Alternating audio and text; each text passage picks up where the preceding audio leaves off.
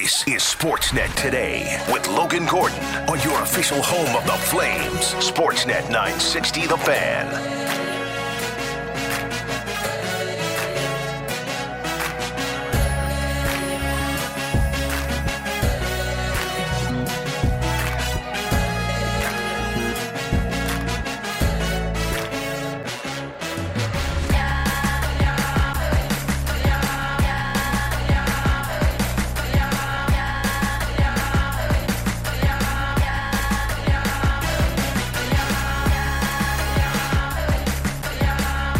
Let's get into hour two.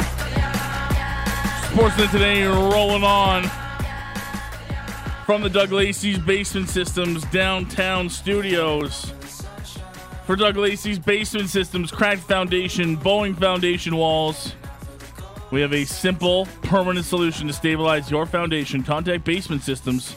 They're all things basement-y. Visit dlbasementsystems.com. It's Logan Gordon along with you. Azam and Cam, outstanding producers alongside us on a Tuesday. Happy 4th of July to any of our American listeners. Interns Ben and Callum are here. Busy hour one in the books. It'll be up shortly wherever you get your podcasts. WPCA report checking in on the Chucks with Chance Vegan. Stamps report with Patty Dumas. And of course, the latest on the Calgary Flames as they've released their development camp roster ahead of development camp, obviously, starting up on Thursday at Winsport. Still to come here in hour two, we'll chat with John Hodge from 3 Down Nation. Check in on some CFL storylines ahead of Week 5, kicking off Thursday in Saskatchewan. But right now, very happy to kick off the hour. Head down the Atlas Pizza and Sports Bar guest hotline. Chat all things about the Toronto Maple Leafs. Obviously, lots of joint interest in Calgary because former Flames GM Brad Treliving now calling the shots, but the Leafs have been one of the busiest teams across the NHL in the last couple of days, so that was a great time to bring in Brent Gunning from Sportsnet 590 The Fan in Toronto, co-host of Leafs Nation. Brent, thanks for doing this as always, man. How are you? Oh, doing well. Happy to jump on. You caught me at the best time possible. I'm like within an hour of just finishing up a round of golf, so there's no happier version of me than the version you're about to talk to. Perfect. I know the morning guys bring you on for your golf knowledge, so I guess maybe I should start there. You happy to see Ricky Fowler pick up a win finally, or how do we feel about that? I mean, he stole it from our beautiful Canadian Adam Hadwin, so I can't be too happy. But, yeah, good for Fowler, honestly. He is a guy who, you know how much all the players love him. You can see the way he's respected. So even somebody like me who spent a lot of years complaining that there was too much Ricky Fowler on TV, even I found myself happy for him. So, yeah, good for him. And if he beat anybody, even if it was just Morikawa beating the playoff and not Hadwin, I would have felt great about it. But, yeah, good for Fowler. Now on to the main reason we brought you on. We'll let George and Maddie keep the golf going with you, but we want to chat Leafs with you. It's been a busy time for Brad Treliving. First couple weeks as GM, he got his timeout out of the way in the first round of the draft, quickly packed back up and maybe surprised some people with their first round selection, Easton Cowan. But since then, it's been a busy couple of days for Brad Treliving. I guess just before we dive into some individual things, what have you made of the work of Brad in the last couple of weeks here, Brent? The second day of free agency that he had was much needed after the first day. The big move that he made on the first day, obviously, Ryan Reeves and John Klingberg. And I'll admit, when the big ad of the first day of free agency was $4.5 million for 1 year at John Klingberg, my first blush reaction was, you had to rush to do that? You couldn't wait and maybe find a way to fit in a Domi or a Bertuzzi, and he was able to find a way to fit in both. So at first blush, was not happy about the Klingberg ad because I worried what it would stop them or make it harder to do. Now, I will say there's still going to be some cap gymnastics to be done. Obviously, the easiest version of that is moving Matt Murray's money. Easier said than done still. So, yeah, I think so far you have to like what Treliving has done. I mean, it's very much an unfinished grade because so much of this Leafs offseason comes down to not the players they bring in, but the two guys, or at least the one for sure, that they're looking to retain in new contracts for Matthews and Nylander. So in terms of his job on the free agent market, I think you got to be happy, especially with the second day additions of Bertuzzi and Domi. But I think a lot of people are still waiting to see just exactly how those Matthews and potentially Nylander contracts shake out, because that is arguably the bigger piece of the pie for the Leafs this offseason. We'll talk about them in just a second here, but knowing that the offseason's still unfinished, and you're right, there still could be some major dominoes to fall. When you look at this group that he's assembled right now, Brent, is this Maple Leafs team better than they were last year right now?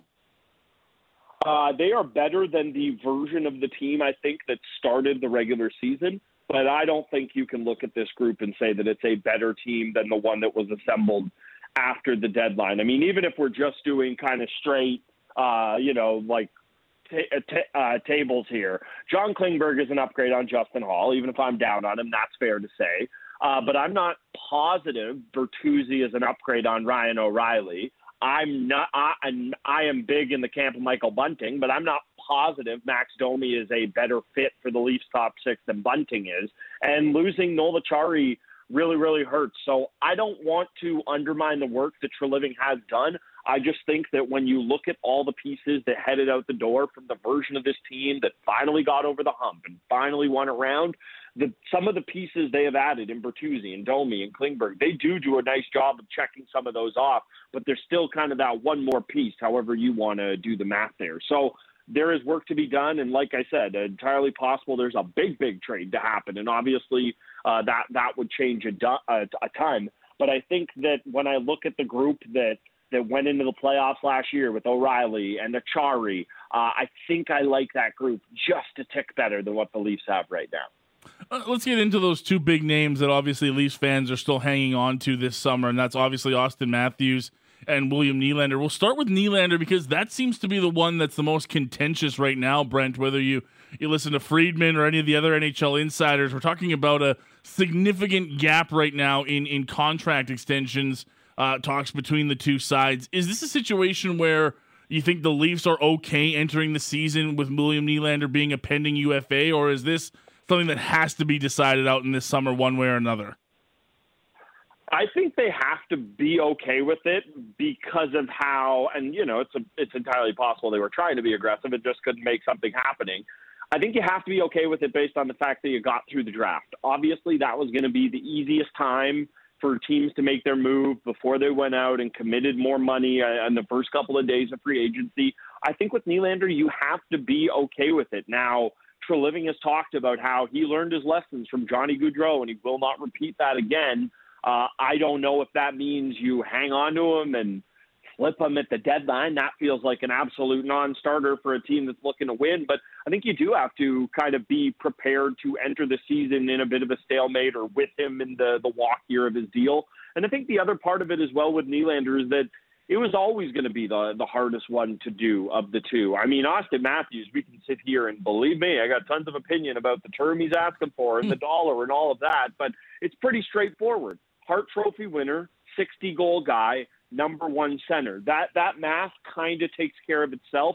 Again, we can quibble a little here or there, but at the end of the day, that deal will get done, and both sides, again, depending on the way they want to structure it, there obviously is, there's still some room apart, but it's much easier to see a roadmap for that. Nylander, he is going to look at the cap jumping, and he is not going to want to get himself locked into a deal that's going to look like a home run for the second time in his career. He's already done that. And just based on everything we know about the player, he was very comfortable going to the bitter end last time when he had his deal that didn't get signed until right before December 1st, allowing him to finally play the year he signed this deal that has 1 year left on it now. So I think you have to be prepared, and this was always going to be the toughest one just because there is so much more wiggle room with what Nylander is as a player. I mean, even just doing straw polls of, whether it be people in the industry or just, people who care about this team, I hear everything from, oh, please, how can you think he's worth 8.8 if Meyer's worth that, to, yeah, he probably is worth 10.5 when you look at the names of when you look at the class of winger that produces above him. It's a pretty small group. So I wouldn't expect a resolution on that one anytime soon. And correct me if I'm wrong, but it seems like Austin Matthews is leaning towards shorter term, but still big dollars, which would probably put him in, if not at the top, and very close to the top of the, who's getting paid in the NHL pantheon. Is that a win-win situation, or is this a win-lose situation for Toronto when it comes to Austin Matthews, that he's only willing to sign short term, and even on that short term, you're not going to get any sort of a discount from him? How are Leafs fans looking at this whole situation with Austin Matthews and knowing that it sounds like he's going to be back, Brent, but you're certainly not going to get him at a discount? I think the best way to put how Leafs fans feel about Austin Matthews and this contract that's going to get signed is, man, he's lucky he's good. Like, I don't know, like your parents out there, you look at your kid and you go like, man, it's a good thing you're cute because you're going to get away with this and it's going to be totally fine. And he is that good. So I don't think anyone is sitting here going, oh, whoopee, it's going to be a 3-year deal and he's probably going to want 13 or 12.8 or something in and along those lines. I don't think anybody here is over the moon if that's what happens, but because he's Austin Matthews and because he is that elite tier of guy. I mean, look at the down year he had last year. That is a career season for a lot of guys. So I think you have to pay him. You have to do what it is to make him happy. But I'd be lying if there wasn't a massive, massive sense of frustration that he's the only guy in the league who has to do it this way. And the bell I keep ringing is I would feel differently about this if you were even hearing, I'm not even saying an agent come out and say it themselves, but I would take it from Friedman to say, I'm hearing from agents that other players can't wait to take this tack. They can't wait. They're happy Matthews is the Pied Piper. We always hear about this with free agency of, yeah, we want guys to make their money because it raises tides for all boats. There has not been one other agent, superstar player, somebody who has said, thank God Austin Matthews has taken all the slings and arrows because I'm going to do this exact thing. If this was the start of a pattern and this was the way guys were going to operate in the league now, I could stomach it. But it's not. Mm-hmm. You look at Draisaitl, who's going to be up in a couple of years after Matthews. He's probably just going to take his eight-year deal or 7-year deal and go about his business. Every other superstar has. So it is infuriating, but because of how good he is, you have to accept it. Yeah, it feels like one of those situations where it's a double-edged sword. You're happy he's re-signing with your group, but you're also, like you said, probably disappointed it's not going to be anywhere near 8 years and a solid number for it, because you're going to have to go through this whole process again in 2-3 seasons from now, Brent? He's never going to put himself in a position that he is remotely underpaid in the NHL. For Connor McDavid, he is the standard bearer in this league for play, for salary, for everything. The second he put pen to paper on that 8 times 12.5, he understood that if the cap continued to climb, and even with the pandemic, it's going to climb to a point where it's not going to be a bargain by any means, but he should always be the highest paid player in the league. And that's not the case now, and it definitely won't be the case after Matthews signs. Matthews is just never going to put himself in that position. So, yes, you're thrilled that the player wants to be here. You're thrilled that this isn't a guy letting everybody know he wants to be out. That is all well and good. You would just be thrilled if he could be wired the same way as every other guy of note in the sport. Brent getting along with us, Sportsnet 590 The Fan, co-host of Leafs Nation. The only real criticism I've heard the last couple days on some of these short-term deals for Brad Treliving and the likes of Bertuzzi and Klingberg and Domi is that some people worry about the next summer being too big of one for Brad Treliving, knowing that, yes, Matthews and Nylander are up, but you also throw in Brody's in that situation now. Lafferty's there. The goaltending's still kind of up in the air. Is that a concern for you that there's a little bit too much pushed into next summer right now if you're Brad Treliving? I completely understand the concern, and I do think it is a valid one. The only thing I would say to that is that you had to be comfortable living in this world once you decided to change general managers. Yeah. Brad Treliving was not going to have the runway to have had all those conversations with William Nylander's agent or Austin Matthews' agent. And again, we understand what the parameters of those deals are, but they could not get into a position where they're gumming up the cap. So the one-year deals were a necessity because you weren't able to get anything done by July 1st. And quite honestly, given the with Nylander, the negotiation still to be done, and with Matthews, just how important the deal it was. I don't think it was ever realistic to think they were going to be done July 1. So I understand that concern. I think it is a valid one. One of my biggest criticisms with the Leafs has been too much turnover year to year. The core stays the same, and then it seems like there's 8 new guys on the team every single year. You know, I think Max Domi is somebody who has talked about he doesn't want this to be a 1 year. He wants it to be a 1 year, and then let's find ground on a long deal because he would love to be a Leaf. Great. That's entirely possible. Bertuzzi feels like a 1 year mercenary who, if everything goes great, he's looking at 7-8 next year because he clicks so well with Matthews. So a necessary evil, but I don't think you can really criticize Treliving on it because you weren't going to go term with Bertuzzi because it would have affected what you could have done with Matthews and Nylander. And quite honestly, it's the same with all those guys, even Klingberg and Domi. Very general question for you, but what exactly is the plan with the goaltending right now?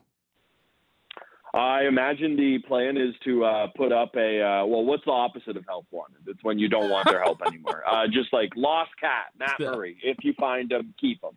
The plan is to hope and pray that Matt Murray stubs his toe or sneezes or, I don't know, gets an injury or he has migraines or something. That's the dream skin condition, scenario, right? Isn't that one of those big ones, right? That's a skin. Yes, his equipment makes him sick, right? Yeah, that's one. Oh, that was elite. It'll truly never get better than that. But the Leafs screwed this up because they had to make him available at the tail end last year and have him be the backup. So I think that will be an incredibly tough sell. Why would anyone take that on? I mean, you can make any contract disappear. There will be teams with space, but it will be pricey. I think that's the easiest thing with the goaltending. A lot of people seem to be penciling Samsonov in and around a $3 million number. And that seems pretty fair to me. I think you really like the player, but I don't know that you're looking to do a term deal with him because he proved a little but didn't quite prove enough. And then Joe Woll is a guy who performed pretty well in the glimpses. I think you look to go in to the season with him as your 1B to Samsonov's 1A. And in a dream scenario, Joe Woll steals that job by the All-Star break, and that's your starter. So I really think it's kind of status quo with the goalies. Best case scenario is you find a way to disappear Murray. Worst case scenario, you got to eat his money and you're rolling with the 3 of them. But the problem with that is you have to find a way to have Joe Woll be your backup because carrying 3 goalies, we've seen it doesn't work. It's definitely not going to work with this team's cap problem, and you cannot have Joe Woll back in the minors. He is an NHL goalie for sure, at least a backup. So pretty much status quo, and pray somebody finds some interest or some use in Matt Murray. Correct me if I'm wrong, but aside from the goaltending, it seems like we've talked about the what's next for Toronto already in our conversations about Matthews and Nylander. Is there anything that we're missing from the outside here, Brent, that Brad's got left on his to-do list? Not that, don't get me wrong, Matthews and Nylander, that's a pretty big to-do list, but have I missed anything? Is there any piece of this team that he's going to need to adjust a bit before we head into September, October time for training camp? So take this with a grain of salt because the salary cap is, I don't know. If you understand it, good on you. But based on the quick math I've been doing, they got to find a way to disappear Matt Murray or disappear TJ Brody, presuming William Nylander is not traded, if they want to give Samsonov something above or around $3 million. They're going to have to find a way to carve some money. Now, it doesn't mean they have to do it now. You can be 10% over the cap in the summer, and they went into camp with this exact problem last year, and guys started dropping like flies, and it never really proved to be an issue. So it's not an absolute must that he needs to trade one of those guys. I mean, it'd be very prudent to get Matt Murray's money off the books. The other thing, the reason why I mentioned Brody is, Brody is a guy we know Treliving. I don't know that it was him trying to trade Brody, but we know there were talks about Kadri and Brody when Brody was a Flame and Kadri was a Leaf.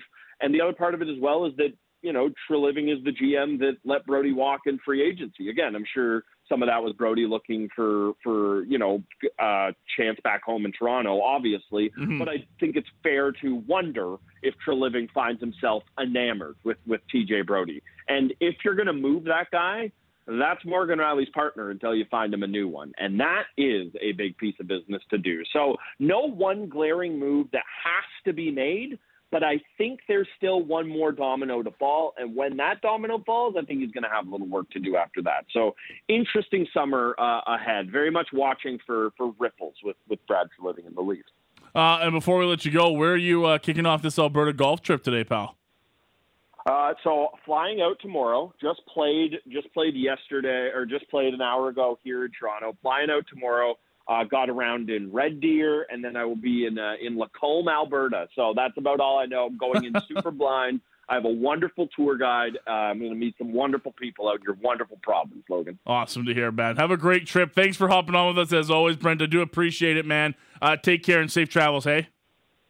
Yeah, anytime. Take care. See ya. Brent Gunning joining us down the Atlas Pizza and Sports Bar guest hotline, co-host of Leaf Station. You can find him on Twitter at Gunning590, all things Toronto Maple Leafs. He also hosts the golf show on Sportsnet 590. He's a regular with Russick and Rose on the Big Show, talking all things around the PGA Tour, and obviously heading to our beautiful province for some golf. Could have come to Calgary. Could have asked us for some golf recommendations around Calgary. Nothing wrong with Lacombe. I'm just saying, Brent, text me next time.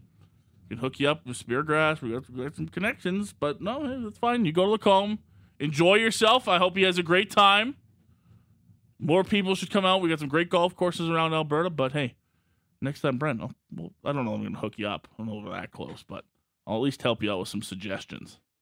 Again, Brent joining us down the Atlas Pizza and Sports Bar. Guest hotline, all things Toronto Maple Leafs. Brad Treliving, the latest to-do list for Brad. Just major signings wherever he goes. Just now, had to deal with Tkachuk and Gaudreau and everything in Calgary, and now immediately into it with Matthews and Nylander. And if you haven't heard the latest, it doesn't sound like Nylander and the Leafs are closing in on an extension anytime soon, as though both sides pretty far away on contract negotiations right now. And look, William Nylander, in comparison to others that have scored at the rate he has and others of his same skill set, again, whether you love the player or not, he's worth more than $6.9 million right now.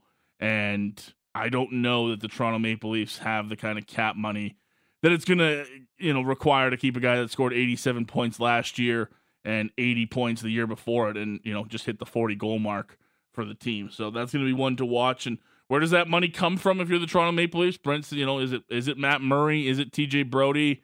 Is it in some way, shape, or form William Nylander to help them finish out their cap struggles? It's going to be one to watch. The Toronto Maple Leafs already busy. I still don't understand 3 years for Ryan Reeves, but I don't sign the checks. Klingberg, sure.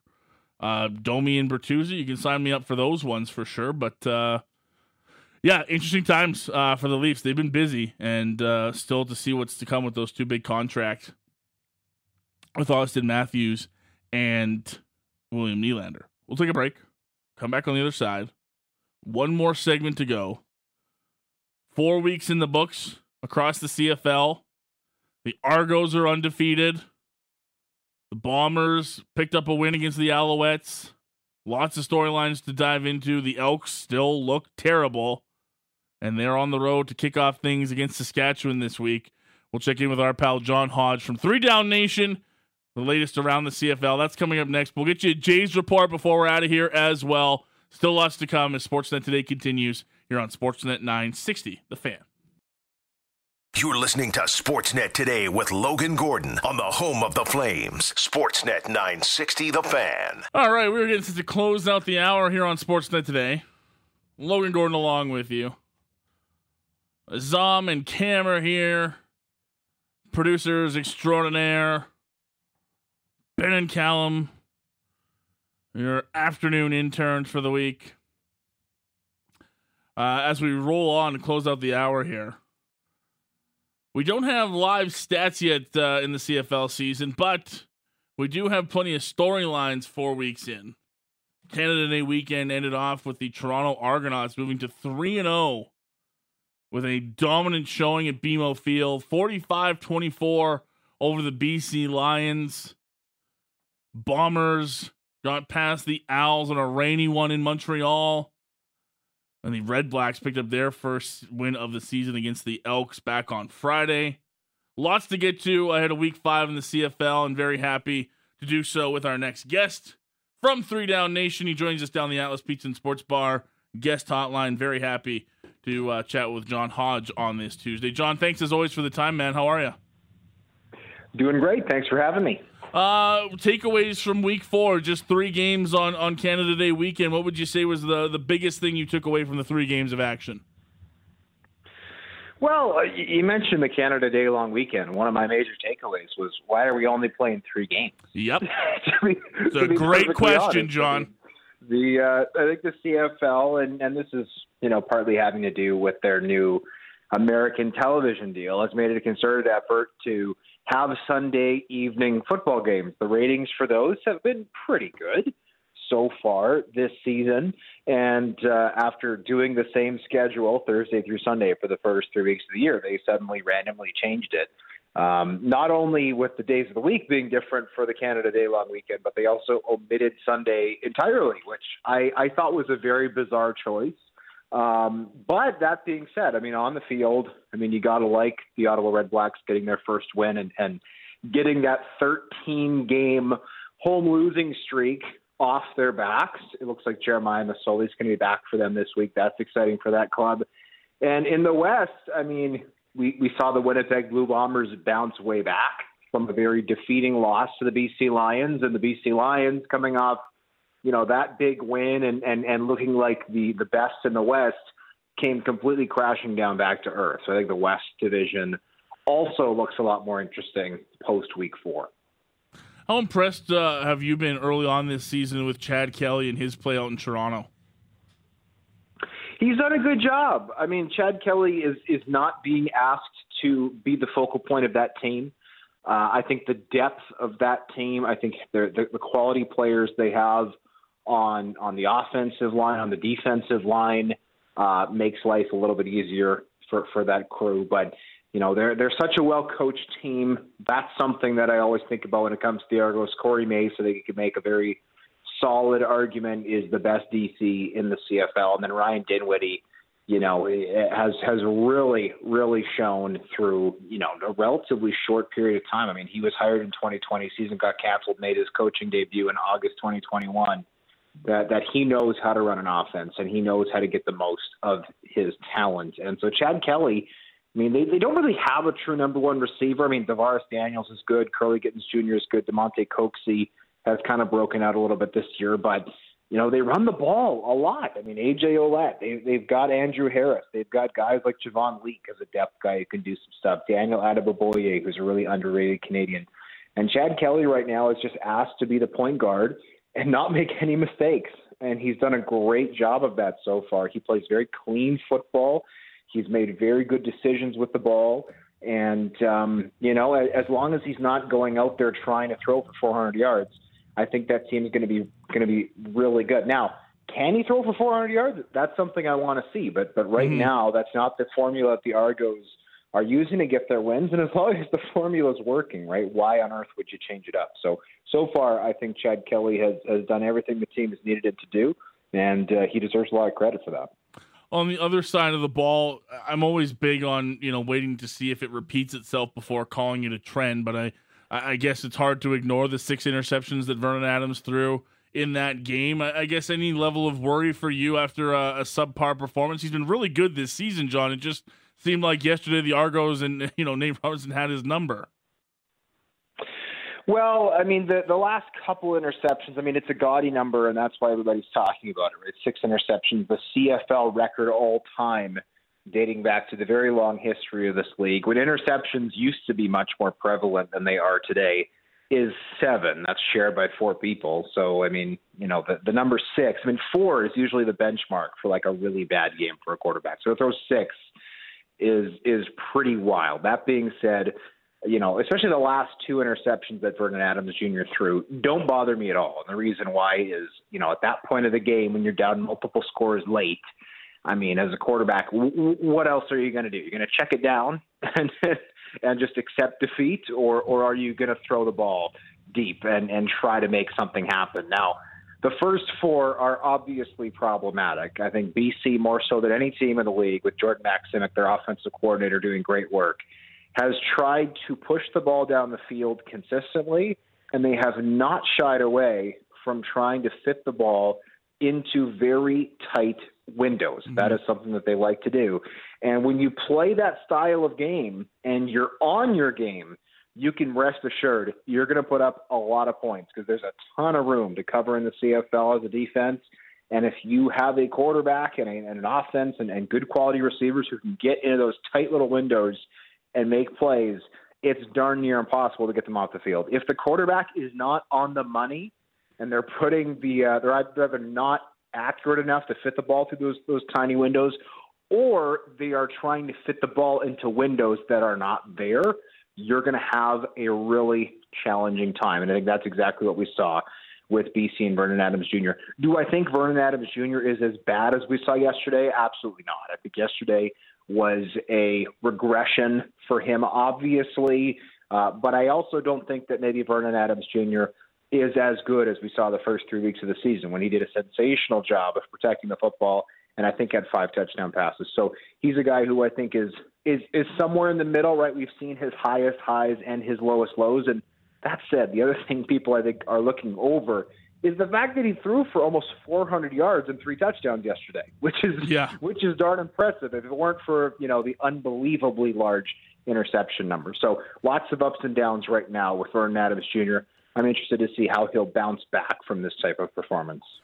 One more on BC. It was another 2-sack performance for Matthew Betts. Is this a guy that early on is in the conversation for most outstanding defensive player in the West?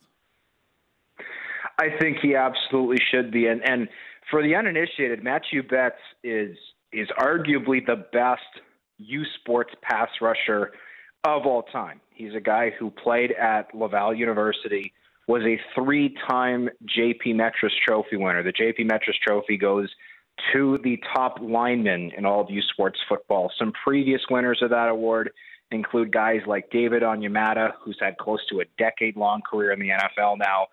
Guys like Laurent Duvernay-Tardif, who I don't think needs any introduction, a guy who won a Super Bowl and is a medical doctor on top of that. Matthew Betts is just an unbelievable terror coming off the edge. His quick twitch is as good as anybody you'll find, certainly in the CFL, and it's better than most guys in the NFL, I think. He's a guy who was a first-round pick to Edmonton. They let him walk. Why? I'll never know. That's probably part of the reason why Edmonton is atrocious right now, that they've let some really good players leave. That's not on the current regime, by the way. I believe the previous regime let him walk. But regardless, he's a player who I believe had 0 sacks his first year in the league, but just was always pressuring the quarterback, getting close. It was just that one step away. And now he's found a way through just 4 games this season to close out those sacks. I think he's got 7 in 4 games, which is obviously remarkable because 7 would be a good season for a lot of guys. Yep. And heck, he's got another 14 games to go. So the sky's the limit for him for sure. If only we could check that stat total quickly without going through a bunch of PDFs to back it up, John. I really have no way to know if you're actually accurate about that or not. If only there were some magical group that could possibly get us stats, we could only confirm your reporting.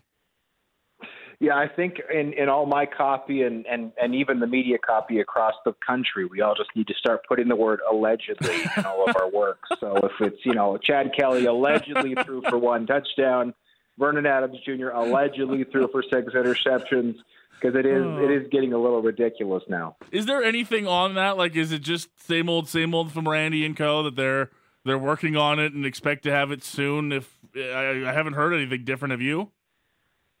So CFL Commissioner Randy Ambrosie spoke to the media before that BC Lions Winnipeg Blue Bombers game a week and a half ago at IG Field.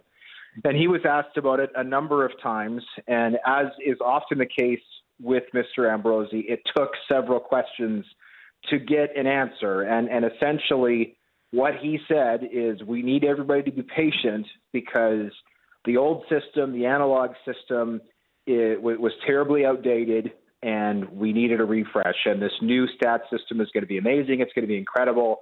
There's going to be all kinds of bells and whistles. One of them apparently is there's going to be a chip in the football and fans are going to be able to go and look and see how much velocity quarterbacks are throwing with and all these wild, crazy stats that the old system could never have produced.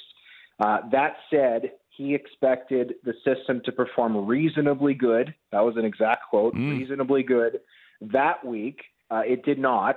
And then he said the entire stat system should be up and running sometime in July, which I took to mean the very end of July. So I'm guessing that at least right now, the timeline is by the end of this month, we will see stats on CFL.ca when you go and you visit player profile pages. But who knows? Because this whole thing obviously should have been done for week 1. They're now saying, that would put it at week 7, week 8. And, your guess is as good as mine if they end up hitting that timeline. John Hodge along with us from 3 Down Nation, all things CFL right now with John ahead of week 5 kicking off in Saskatchewan on Thursday. Mr. Hodge, who needs a win bigger? Who needs a win, period, more here? Edmonton on Thursday or Hamilton on Saturday?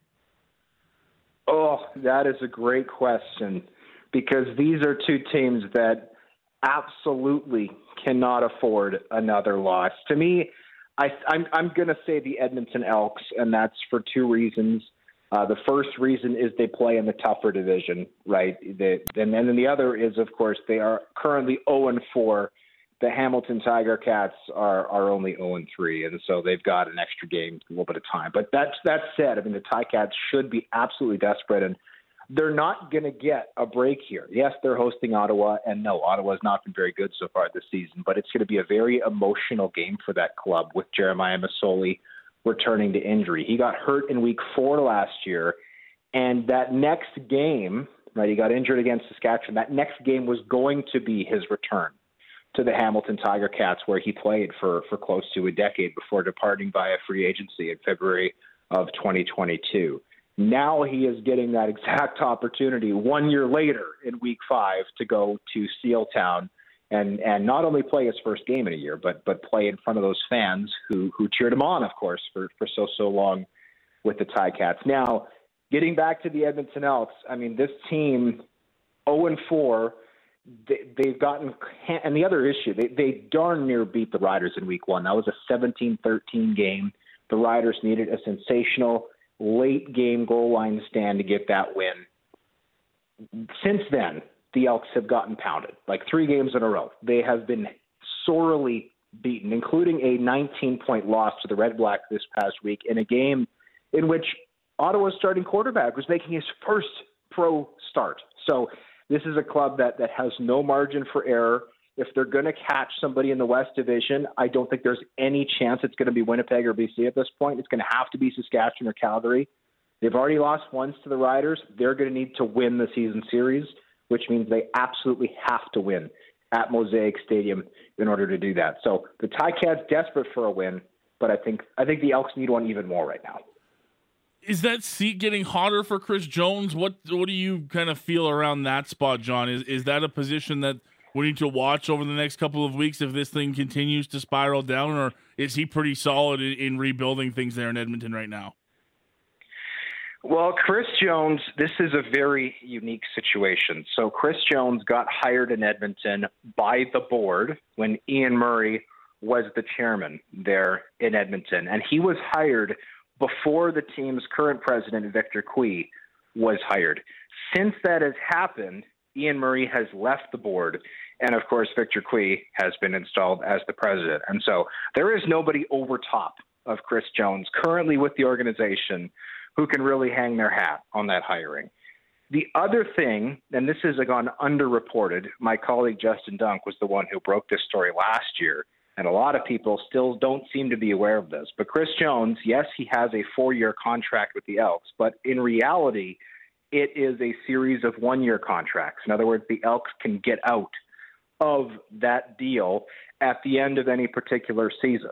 And so, yes, while the Elks are paying or have had to pay their former president and former GM and former head coach, that whole group that they canned after a miserable 2021 season, they can move on from Chris Jones after 2023 without owing him a dime for the remaining 2 years of his contract.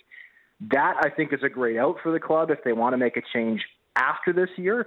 The challenge is, in season, we're talking about a guy who is the GM, who is the head coach, and who is the defensive coordinator, and has gone out and hired a coaching staff that is all very loyal to him, right? Stephen McAdoo, the offensive coordinator, receivers coach, Marcus Howell, the whole crew, everybody involved there, Steven Sorrell's the offensive coordinator, are all guys who go way back with Jones. In some cases, they've coached alongside him for 10 years. I mean, I believe Chris Jones has literally said that Stephen McAdoo, his OC, is the closest thing he has to a brother. Like that is how close these people are. And so if you are the Edmonton Elks, first of all, I don't know how you fire someone who's wearing 3 hats like that midseason. Mm-hmm. And the second thing is, how do you fire him and then ask his surrogate brother or his best friend off the field to say, hey, now we want you to replace your buddy that we just got rid of? So they, I think, are in a situation where, again, anything can happen after the season. It'd be very easy for that team to just wipe the slate clean. But in season, I have no idea how you make a change for the Edmonton Elks. And therefore, I think Chris Jones, as much as the team has been poor this year, I think he's got some job security in season unless something drastic changes. Last one for you, John, before we let you go. And I don't know, I might be asking something you're not familiar with on this or not, but has there been any indication from anybody around the league about this stats issue that they're having and the partnership with FanDuel not being able to work in tandem until the stats issue gets figured out, or are they two separate things? I'm not familiar with. I'm aware that they have a deal with FanDuel. Okay. I'm not aware of that situation being connected to the stats issue. I can't speak to that. Okay. Just curious because I know with Ontario getting their opportunity in the sports gambling world, and hey, I'm happy to see the CFL branch into something that's becoming a big part of sports. I was just curious if the two, because I don't know how the two would work necessarily if you're talking about a league that's not exactly on top of things, live stats-wise right now, and you're trying to encourage people to bet on games and take in live bets like that. It just seems like something that might be an issue. I was curious if you had anything on that or not, but that's no worries about that at all. The FanDuel thing, obviously good for the league, though. Yeah, and I mean, this is a meaningful revenue stream, right, for professional sports leagues and teams. There are teams that have individual deals now. And I mean, that's a big part of why this legislation was brought into place was the interest of saying, hey, if we can keep the revenue of Canadians who are already betting on offshore, services, why can't we tax that revenue and have it become a meaningful part of what these clubs are able to do? And I know gambling and betting has its detractors, but at the end of the day, I mean, we've also, as a society, we've also legalized cannabis for largely the same reason. Well, people will smoke cannabis, and why not tax it and legalize it if that's something that we can then use to help the public coffers and use that money to fund, potentially some great social programs. So, I mean, betting revenue is a big part of it, but you also make an excellent point. How do you place a bet on, hypothetically, like Jake Mayer over under 245 passing yards, if the number of passing yards is just going to exist in the void somewhere, and you're never going to actually know or reliably know, because this is another issue that as a member of the media we've run into, is a game will end and CFL Connect, which is kind of an internal stat system the media have been granted access to, will say one number, you refresh the page, and the number changes. You refresh the page again 2 minutes later, it changes again. And obviously, that is extremely frustrating for members of the media who do not want inaccurate numbers or information in their copy for very obvious reasons, right? Being accurate is of utmost importance. So anyways, yes, the stats issue I'm hopeful will get fixed because, as you've pointed out, it makes it very challenging for a league to be taken seriously by veteran bettors and veteran gamblers who don't actually have access to the information about what these players do on a week-to-week basis and how we can anticipate what they will do on a week-to-week basis. I guess we'll hold out hope on that July timeline from the commish. John, appreciate the time as always, pal. Thank you for hopping on. We'll do it again soon, hey? Thanks for having me. Thanks, John. Appreciate it. John Hodge from 3 Down Nation joining us down the Atlas Pizza and Sports Bar guest hotline. We got to get out of here, but before we do, the Jays are back in action. They are in Chicago getting set to take on the White Sox.